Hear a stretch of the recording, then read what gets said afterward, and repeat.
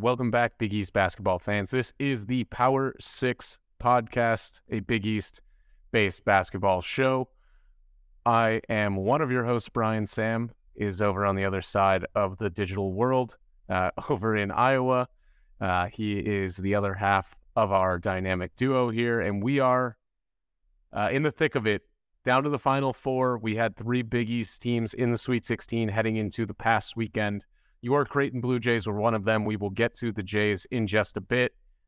But let's start at the top. We'll talk about Xavier first.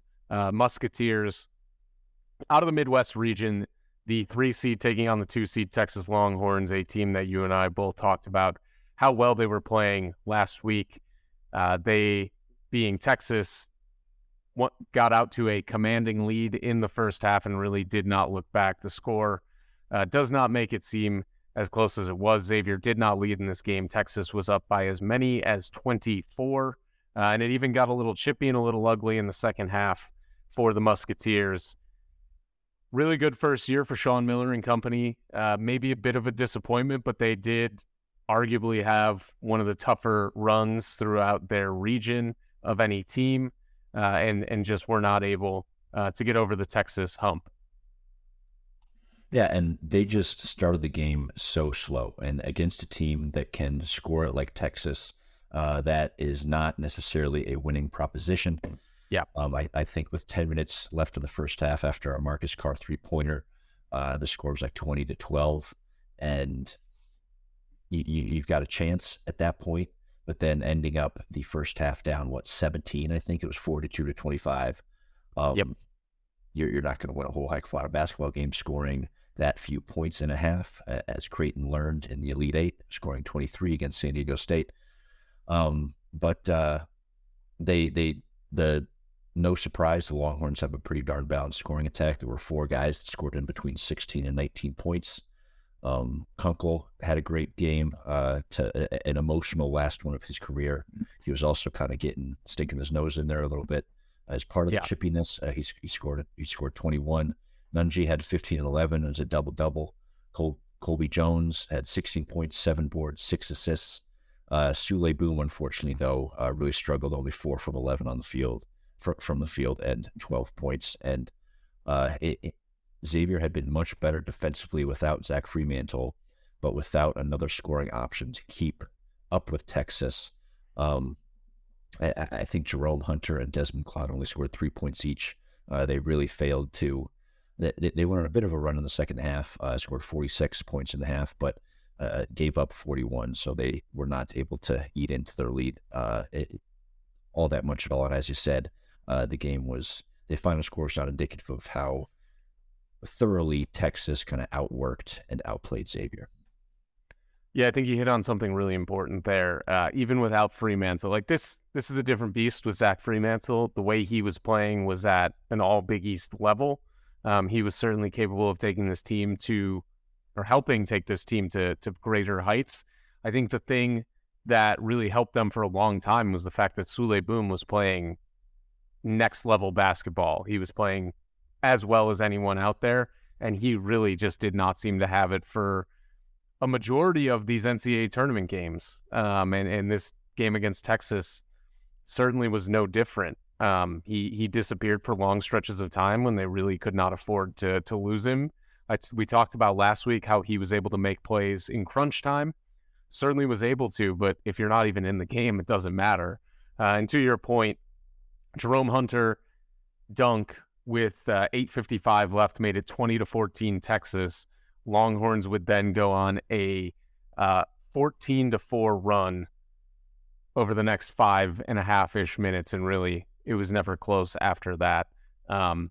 Disappointing finish, no doubt about it. Nunji, I think, played okay. He really wasn't shooting very well from the floor. Colby Jones had a decent game, but no one was able to really take over in spots offensively. Kunkel was the best offensive weapon in that game against Texas, and I think part of it was he was just playing pissed off for a vast majority. It seemed like Xavier was pretty shell-shocked to see just how thoroughly they were getting beaten at times. Yeah, and as a team that has played Texas this year in a raucous environment in the Moody Center, and who also did not shoot all that great from deep. I can definitely understand that. They can just cycle in guards that are just so tough to deal with. Sule Boom isn't phenomenally defensively, and when he's having to switch on to a combination of Serge Rice, Tyrese Hunter, Marcus Carr, what have you, that is quite difficult and take his effort on the offensive end and kind of drain him on the other side of the floor.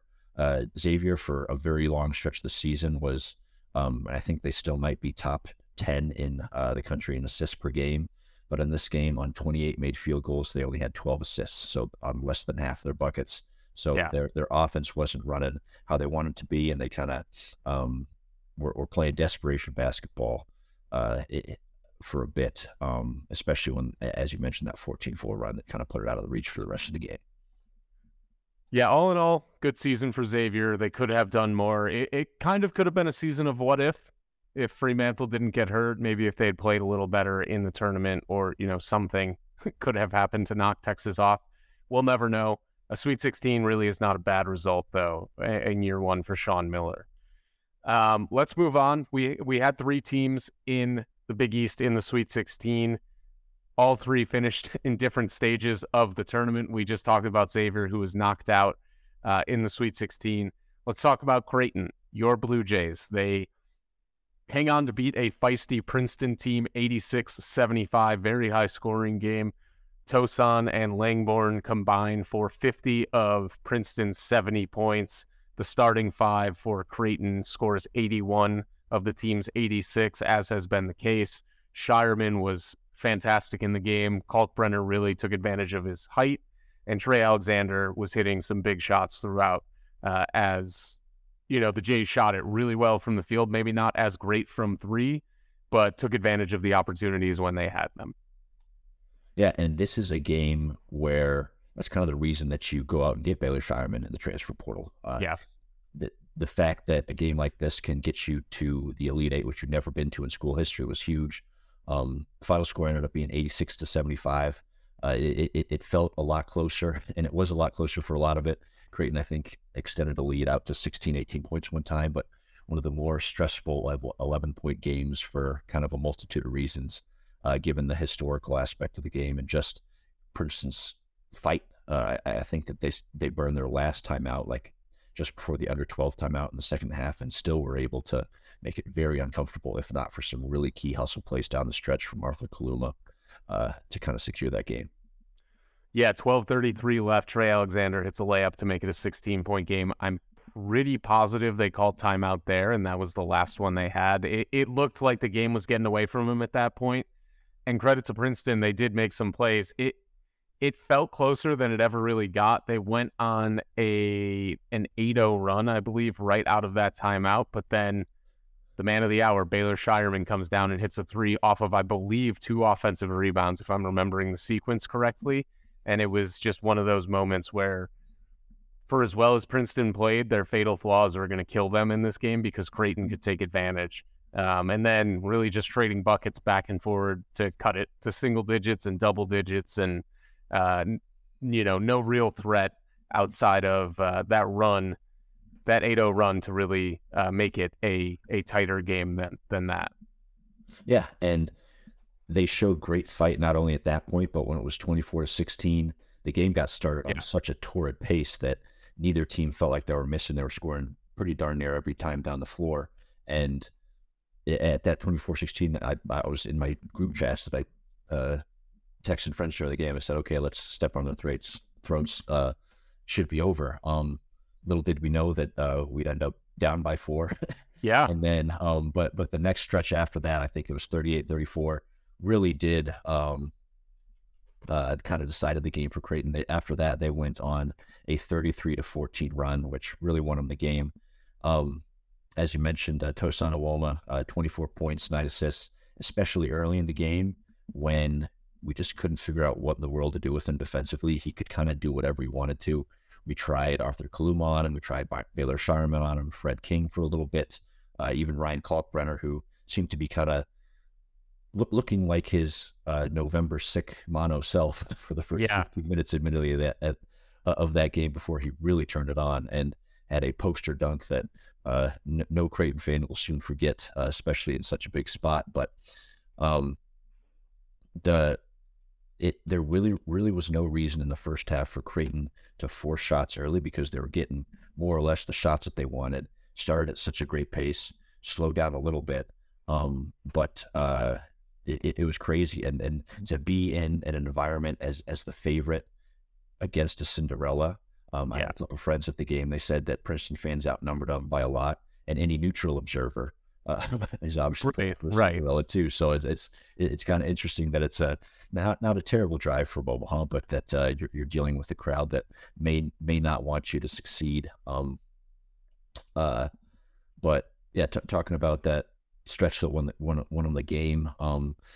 During that 33-14 stretch, Ryan Kalkbrenner had 14 points of his own, including 10 straight from the end of the about a minute and a half left in the first half to I think just before that 16-minute, 12-minute media timeout maybe that put him up 68-52.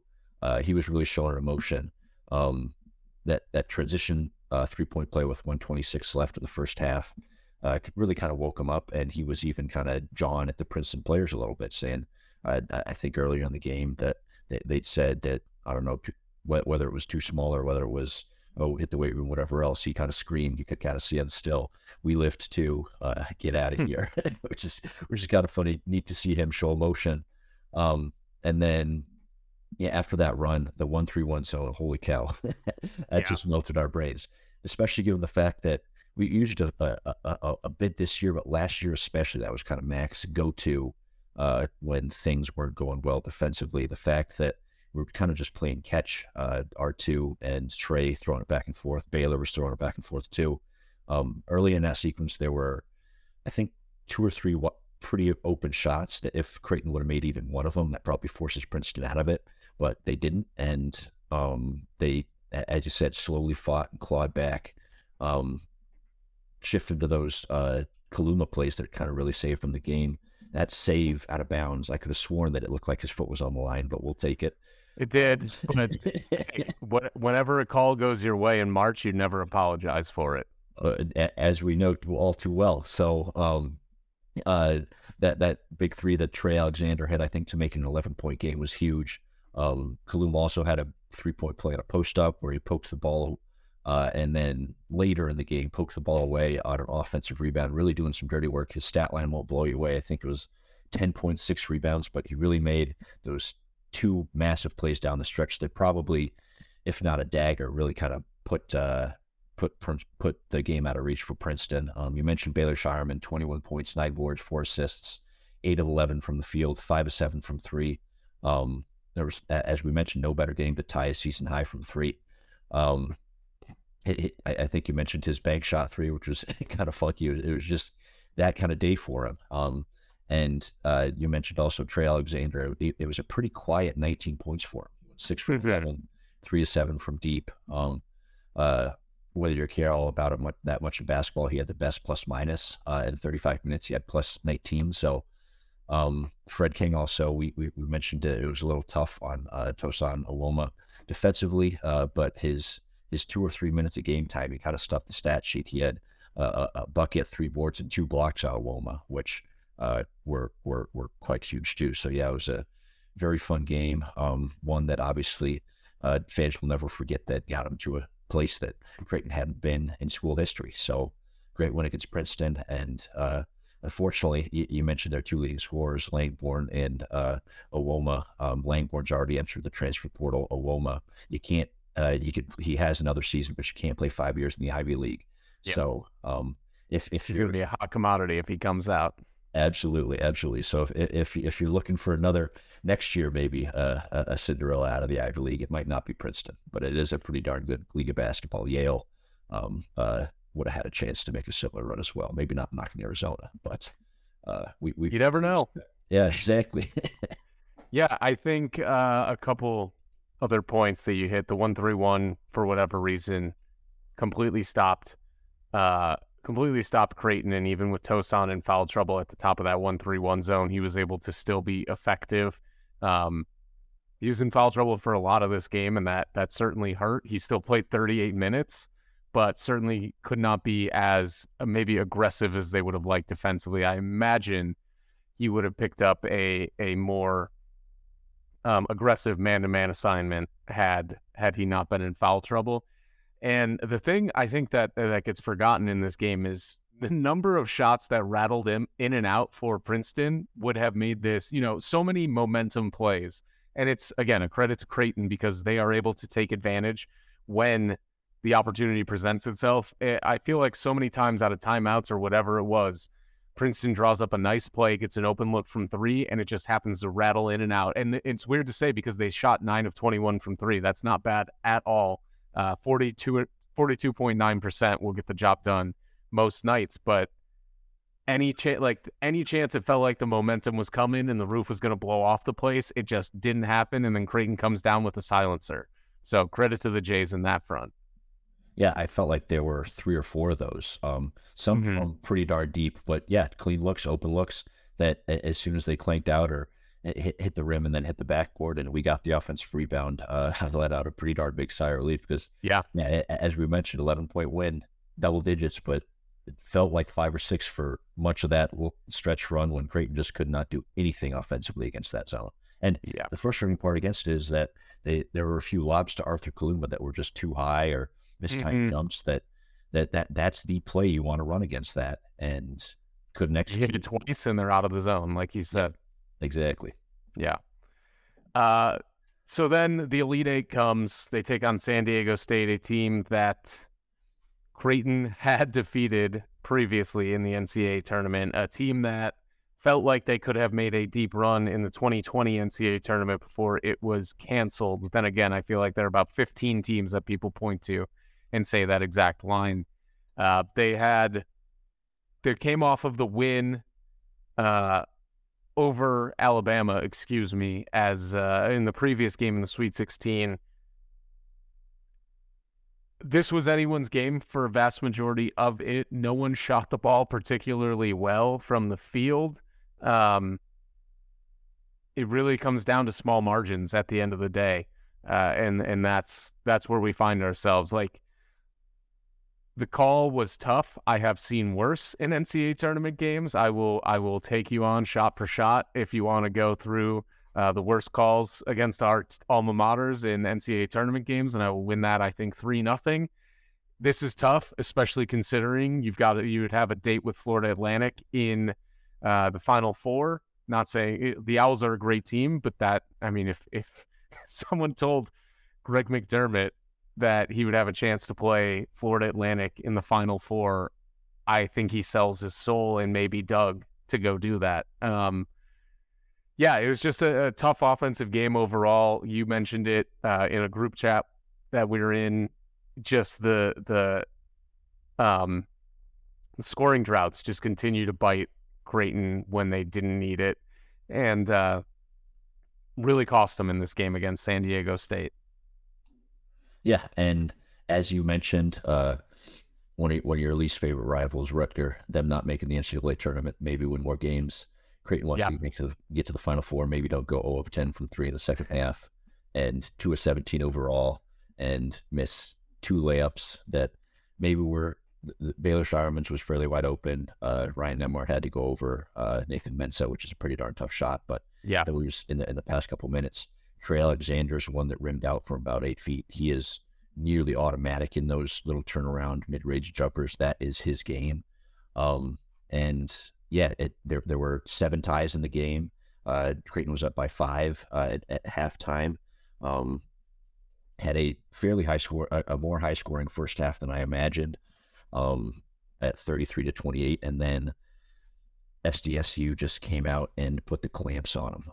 Creighton, it felt like they only had 10 turnovers for the entire game, which felt like a lot fewer than there actually was. But Nick Baugh, Creighton Color Radio guy, does games for Fox Sports, made a point is that it seemed like on 80% of offensive possessions that Creighton had throughout the second half, they were so close to turning the ball over and either threw up a shot at the, like kind of a desperation shot at the end of the shot clock, or were getting into their offense too late, something or other like that. And held San Diego State to 37% from the floor, but Creighton scored 23 points in the second half on 8 of 29 shooting. We obviously know any number of those shots falls that I just ran through, and more It's over. additional ones too. It's over. Ryan Kalkbrenner shot under 50% for, I think, only like the fifth or sixth time all season, which was unfortunate. And the series where he scared me, I thought he was going to break his hand, where he missed a challenge layup, missed a bunny when he got the offensive rebound, and then ended it up as a jump ball on the floor and ball to San Diego State. That one really sticks out to me more than any of the wide open threes, because sometimes you miss those. As we talked about, Trey Alexander usually makes the shot that he shoots in the last minute of the game. Ryan Kalkbrenner typically dunks the shots that we just talked about. And losing in the Elite Eight, probably one of the worst feelings in the sporting world, especially knowing that, or finding out that you'd have Florida Atlantic in front of you. Tied into the final possession. Creighton only had 5 fouls leading into it, and then Trey Alexander fouls Lamont Butler. Last name? Yeah, Lamont Butler for San Diego State with 7 seconds left, just over 6 seconds left.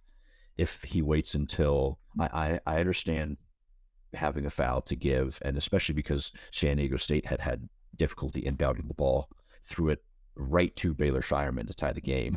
Yes. In the closing minute, you understand that you want to make them inbound it again. And when they did inbound it, it went to a Greco Rope, who's from South Omaha. So this was probably a sweet win for him. And his big buckets over Arthur Kaluma in the last couple minutes were another deciding factor in the game. But if they're forced to inbound it to him with 3 or 4 seconds left, they throw up a desperation heave from deep.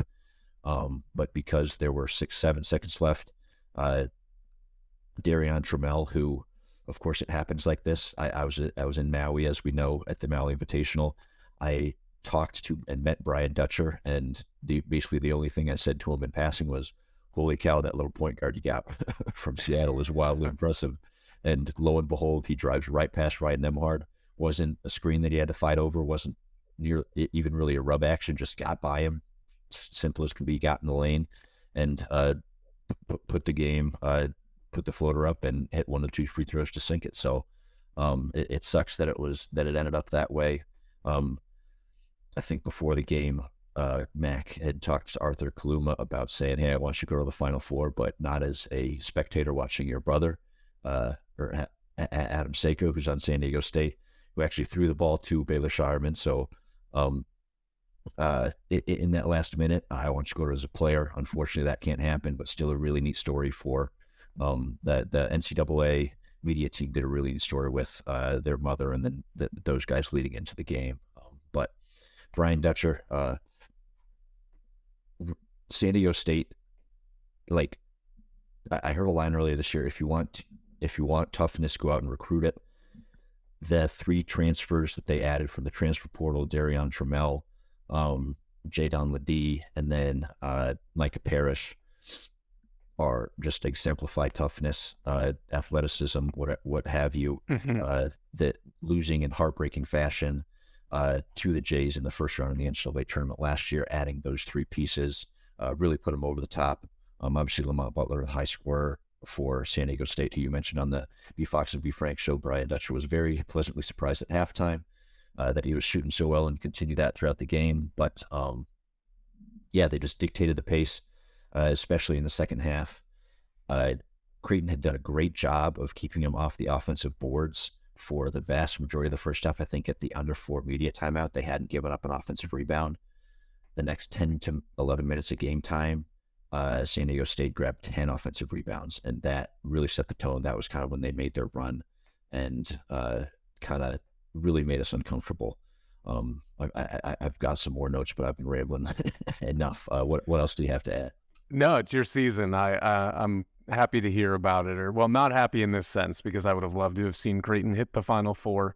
I think a couple things that you mentioned that are especially poignant at this point is Shireman getting that layup on basically an assist from San Diego State. Outside of that, if you remove that, he's 2 of 9 from the floor for the game. I mean, that can happen, especially from a player of his caliber, a player of his experience. He needs to be better, especially in this situation. Credit to him for going 5 of 5, but he needs to find another bucket somewhere. And you talked about a couple missed easy ones for him. I mean, that was kind of the story of the day for Creighton overall. But that was a tough one. And then their fatal flaw reared its ugly head yet again. Granted, it was in 16 minutes of time, but the bench did not score. The bench took one shot. It was Miller who took a three. He did not hit it. And outside of that, they really did not contribute anything. I understand at this time of year you want to ride your guys, but if you look on the other side, you've got a San Diego State team that runs a pretty evenly split 9-man rotation. Trammell and Butler will play 30 minutes, and then everyone else will be anywhere from the mid-teens to the high 20s. And it works. A guy like Nathan Mensah plays 19 minutes in this game, scores 8 points, 6 rebounds, 3 blocks in that amount of time, and obviously makes a significant difference. They've got 2 guys, Ledee and Arope, off the bench that score 6 points each. If Creighton gets anything from their bench, they win the game. Like that, and we talked about this.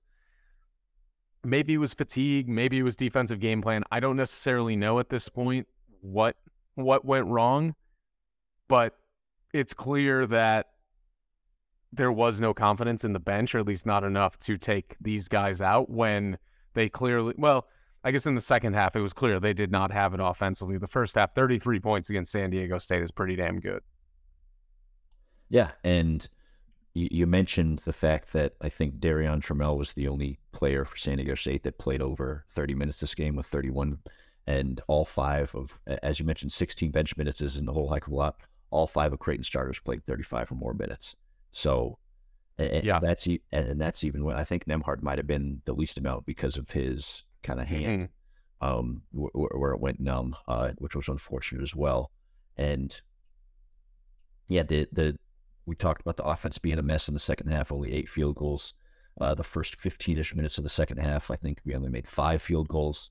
Credit to San Diego State, obviously incredibly good defensively.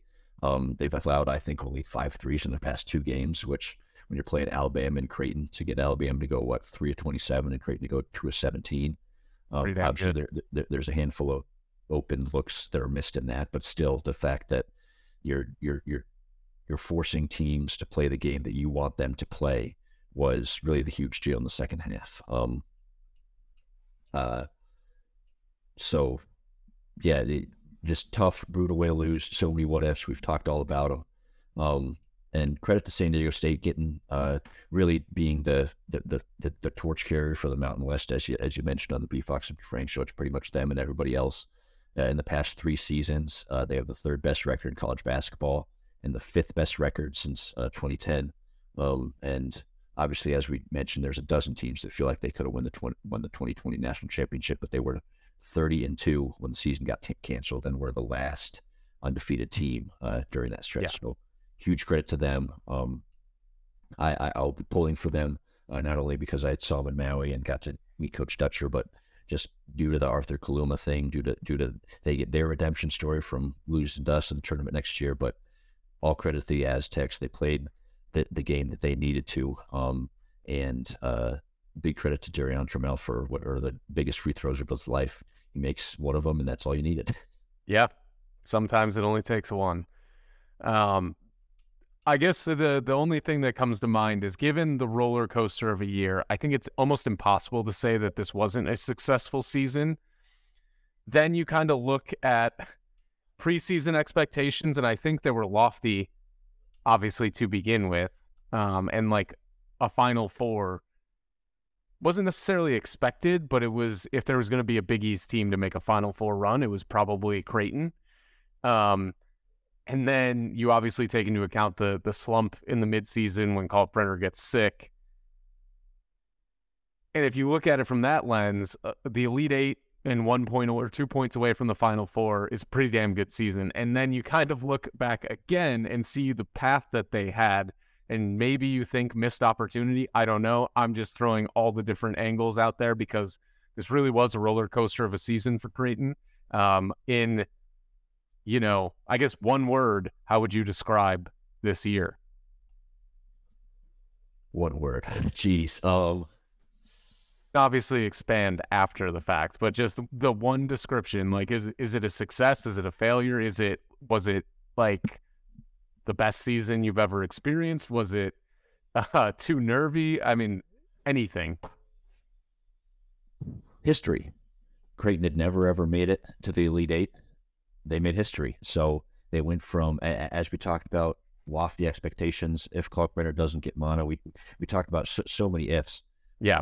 If that doesn't happen, they're not a 6 seed. They don't end up playing. They maybe end up in a different region. They maybe they catch Princeton in the first round, or maybe they catch name your upset, Furman, whatever else. So Yeah. going from 9-8 to the Elite Eight is just absolutely incredible. Obviously, you wish that they could have cut down the nets, and to have the past 2 seasons, it hasn't really been the story, but the fact that we're kind of pretty well known as shooter you or let it fly or whatever else, and to go 0 of 10 in the most important game, 0 of 10 from 3 in the most important game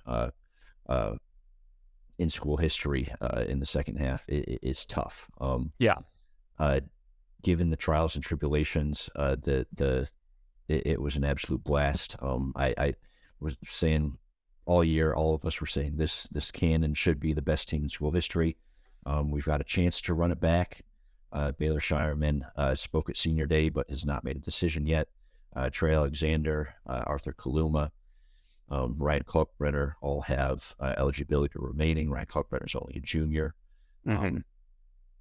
Ryan Nemhard, just because he's undersized, he'll be back, and he'll be one of the best point guards in the Big East, and potentially the country next year, and hopefully a senior as well. So Big East is going to have some damn good point guards. Kolick will be back. Yeah. Nemhard. No doubt about it. Yeah. Oh, man. And Trey Alexander, I'd imagine would leave, just because I think his pinned tweet for the entire season has been the night that the NBA draft happened, said, "I can't wait for my name to be called on this night next year." But who knows? Maybe such a heartbreaking loss in the Elite Eight, and that hinges on not hinges on, but one of the in the waiting moments of the game, the shot that he said in the post game interview, "I usually make that shot." Maybe that lights a fire under them, and they want to go back at it. But yeah, just a wild season. Absolutely a blast. The fact if you would have told me that after we lost 63-53 to Nebraska on December 4th, that we would have made the Elite Eight, I would have looked at you like you were crazy. Yeah. Here it was a phenomenal tournament run. I'm so glad that I got to see more away games that I'd ever seen, even though they didn't turn out well at Villanova or in Texas. But going to Maui was an absolute blast. Seeing that first round game in Denver, holy cow, what a ride it's been, and wouldn't have traded it for anything. So yeah, you're disappointed, but this team still made history. And given the fact that Coach Mack has now taken, I think, 4 or 5 different teams into the top 10. This is the new normal. It shouldn't be an aberration. And yeah, the Big East is going to be really tough next year. Yeah, you never know what you're going to do matched up in the tournament. But we've still got, for even 3 and 4 years ago, we were like, okay, what if we can turn into Gonzaga? What if we turn into Gonzaga? We still have a chance to win a national championship before Gonzaga does, which is very exciting for Blue Jay fans. And as both small Jesuit schools in areas of the country where you don't think that there may be a whole lot of local basketball talent, we've been able to recruit well and keep that local talent home. So Ryan Hawkins last year just lived an hour down the road in Atlantic, Iowa. Sharif Mitchell obviously had a diminished role this year, but is an Omaha native. Jason Green redshirted this year, Omaha. Josiah Doetzler, who's a second-generation Blue Jay, also played at a high school in, I think, in Bellevue, which is local area, and Baylor Shireman, obviously from Aurora. And with John Christophilus transferring out, the word is that Isaac Trout from Virginia may transfer back to Creighton as well. So it'll be a very interesting offseason, a lot of fun. But this season, holy cow, what a blast! The highest of highs, the lowest of lows, a 6-game skid. As I said, wouldn't trade it for the world. And to come back to that one word, history, this team made history. They accomplished something that legends of Creighton basketball, Bob Gibson, Paul Silas, Doug McDermott, Ethan Roddy, Grant Gibbs, what Marcus Zagorowski, what none of them, I'm leaving so many names off the list, but what none of them and their teams were able to accomplish. And so glad that those Notre Dame rumors died down. And we've got back for the remainder of his contract, which we know when he signed it is more than 2, but fewer than 10. And hopefully it's his last coaching job that he ever takes. So great time to be a Blue Jay. It's good perspective. Like, it's always good to hear the thought, especially coming off a tough loss, but in almost basking in the glory of what was truly a great season. I would like to experience a second weekend at some point. We'll see if it happens. I have faith. But yeah, like, the Big East is a bear, and it's going to only get tougher. And I think Creighton is one of those teams that's set up for extended and long-term success. But speaking of a team that is set up for extended and potentially long-term success out of the Big East, the Connecticut Huskies might, in fact, be the best team left in the NCAA tournament by a significant margin. They won their 2 games this past weekend by 23 over Arkansas and 28 over Gonzaga. They dominated both of these games. They led by as many as 33 against the Zags and by as many as 29 and did not trail against Arkansas. This is an Arkansas team that was coming off of a win over Kansas, who was the defending champs and number 1 seed. This is a Gonzaga team that had just taken care of a shorthanded but leading by double-digit UCLA team in the round prior. Held Gonzaga to 2 of 20 from 3, 20 of 60 from the field, forced 9 turnovers, and really dominated them on the glass, 48-40. There's not really much else to say other than UConn looks really good. I think it's their championship to lose at this point, and that everything is working for them. They only shot 11 of 31 from 3. They hit a couple more, and this game is even bigger blowout than it was against Gonzaga. Everyone they need to play well is playing well. Sanogo was 3 of 11 in that game, still had a double-double, 10 points, 10 rebounds, 6 assists. Caravan, 12 points, 20 from Jordan Hawkins, 8 from Tristan Newton to go along with 7 rebounds, a near triple-double from Andre Jackson. Like, everybody on their team knows their role and is playing it right now. They are the scariest team left in this tournament.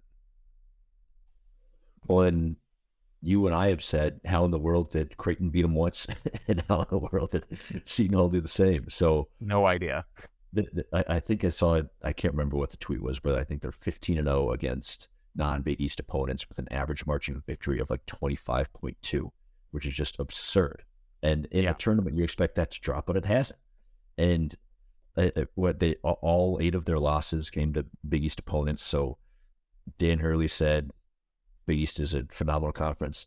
Alex Caravan might have cursed the Jays a little bit when he said after Creighton wins tomorrow, we'll prove that Big East is the best conference, whatever. But yeah, that I was more surprised to see the Arkansas just dismantling than I was Gonzaga, just because, as you mentioned, they barely got by a UCLA team that was down 2 starters. But in that Arkansas game, Sanogo had 18 and 8. Jordan Hawkins had 24 with 3 assists, 2 boards. Andre Jackson, 7 points, 7 assists, 8 boards for him. 11 points and 7 boards for Alex Caravan. Nobody not named Anthony Black, Ricky Council, or Nick Smith for Arkansas. Arkansas scored more than 5 points, which when you put up 88 in a game, you can, and it's such a blowout, you can maybe get a little lax defensively, which did not happen at all. Still held them to 65 points, which an Arkansas team that I'm well aware can score pretty darn at will when they've got stuff going is wildly impressive. They shot nearly 58% from the floor in that Arkansas game, jumped out to a 17-point lead at the half, and only extended it in the second half, as you said, extending it to 28 points at one time. And this is an Arkansas team. Yeah, they were down Trayvon Brazile, but Eric Musselman had got him to the Elite Eight 2 consecutive seasons prior. Dashed those hopes at a third, which is awesome. Held the Razorbacks under 32% shooting. As you mentioned, out-rebounded them by 12 points. And Yep. One of my favorite stats, UConn had 22 assists on 31 made field goals and still won going away after committing 17 turnovers, which was just bananas. When it's your tournament, it's your tournament. The closest game they've played so far is St. Mary's, which was a 15-point win. They beat Iona in the opening round by 24 to get St. John's their new head coach. It's been crazy. So with all that said, the Final Four is 5-seed San Diego State against 9-seed Florida Atlantic. And on the other side, 5-seed Miami taking on 4-seed UConn. Is there a team out there that can beat UConn? Just given the nature of this tournament and what we have going on, you feel like there has to be. I don't think it's Miami. It'd be San Diego State. They knocked off the overall top seed Alabama. They obviously knocked off a Final Four contender in Creighton that people had been, given their struggles we talked about, had probably been expected to make the Final Four. Creighton was only favored by, I think, 2.5 points, but the spread moved, I think, from like 1 or 1.5 just in a couple of days to get there. So people were pretty heavily on Creighton. Mm-hmm. I am not saying that it will happen, but just given the madness of this tournament, given that everything's in front of them, given the fact that it could be their 5th national title in 25 years with 3 different coaches, it is absolutely bananas. They do face a familiar foe in their game against Jim Laranaga, who knocked him out with George Mason way back when. But shutting down it. The big thing, as you mentioned, Andre Jackson was about a basket and like a rebound away from a triple-double in the Gonzaga game. Like the fact that he's not forcing shots and is knowing his role, the fact that he can get out in transition, grab a rebound, get the ball rolling. Jordan Hawkins is finally probably going to get to 100 points in the NCAA tournament, albeit twice as many games as I imagined he would, 6 instead of 3. But man, oh man, they look formidable. And as you talked about on the B Fox B Frank show, I don't know if there's a team that stays within 10 points of them that's left. It feels like their tournament to lose at this point. I'm not trying to put a jinx on them at all. A win would be great for the Big East. But yeah, we just have to deal with the ramifications of UConn fans. So that is it for this week. Sam, any final thoughts before we ride off into the sunset that is Final Four weekend and National Championship Monday? Well, it's kind of a going joke on Twitter, but Dan Hurley not being able to win close games. They haven't faced one really in this tournament. Yeah. So if they encounter that, having to go up against either Jim Laranaga, Dusty May, or Brian Dutcher in that will be quite interesting. So also they held Gonzaga to under 60 points for the first time all season, which is just kind of wild given their offensive firepower. So I'm not going to say it, but the closing line that you were forced to say last week, but I will be pulling for them just because they're in the Big East, but I do hope that San Diego State cuts down the nets to continue Creighton's streak of losing to the national runner-up in Gonzaga in the 2021 NCAA tournament and the national champion in Kansas. So we shall see about that. That is the show for this week. Good luck to the UConn Huskies as they look to win yet another national title. We will see you folks on the other side.